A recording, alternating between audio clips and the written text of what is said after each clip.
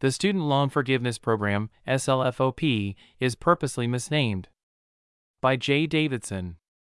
The Student Loan Forgiveness Program is purposely misnamed.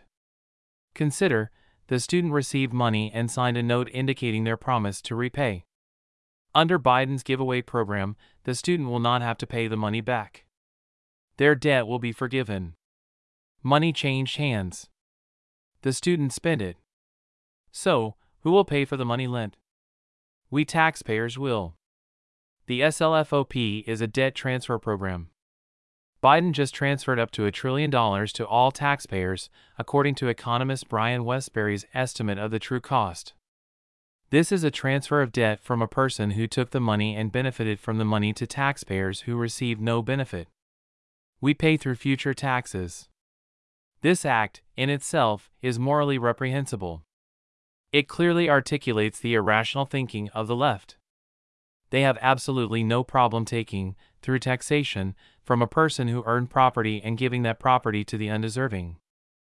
The left believes with an intensity unknown to rational people that government control is proper and correct.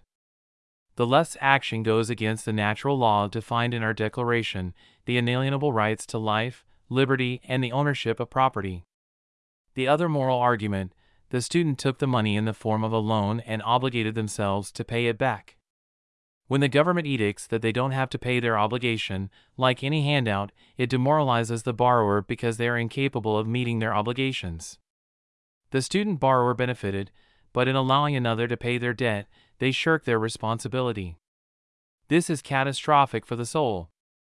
What is seen is the short-term forgiveness of debt.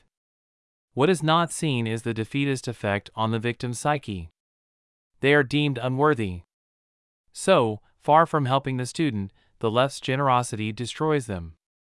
These are the unintended consequences of the philosophy of victimhood. Rights always come with responsibility. They are inseparable. If we have a right to life, we also have a responsibility to protect our life. If we have liberty, it is our responsibility to protect liberty. Same with property. Don't be misled by the collusion between the left, MSM, and academia. They are a minority among us.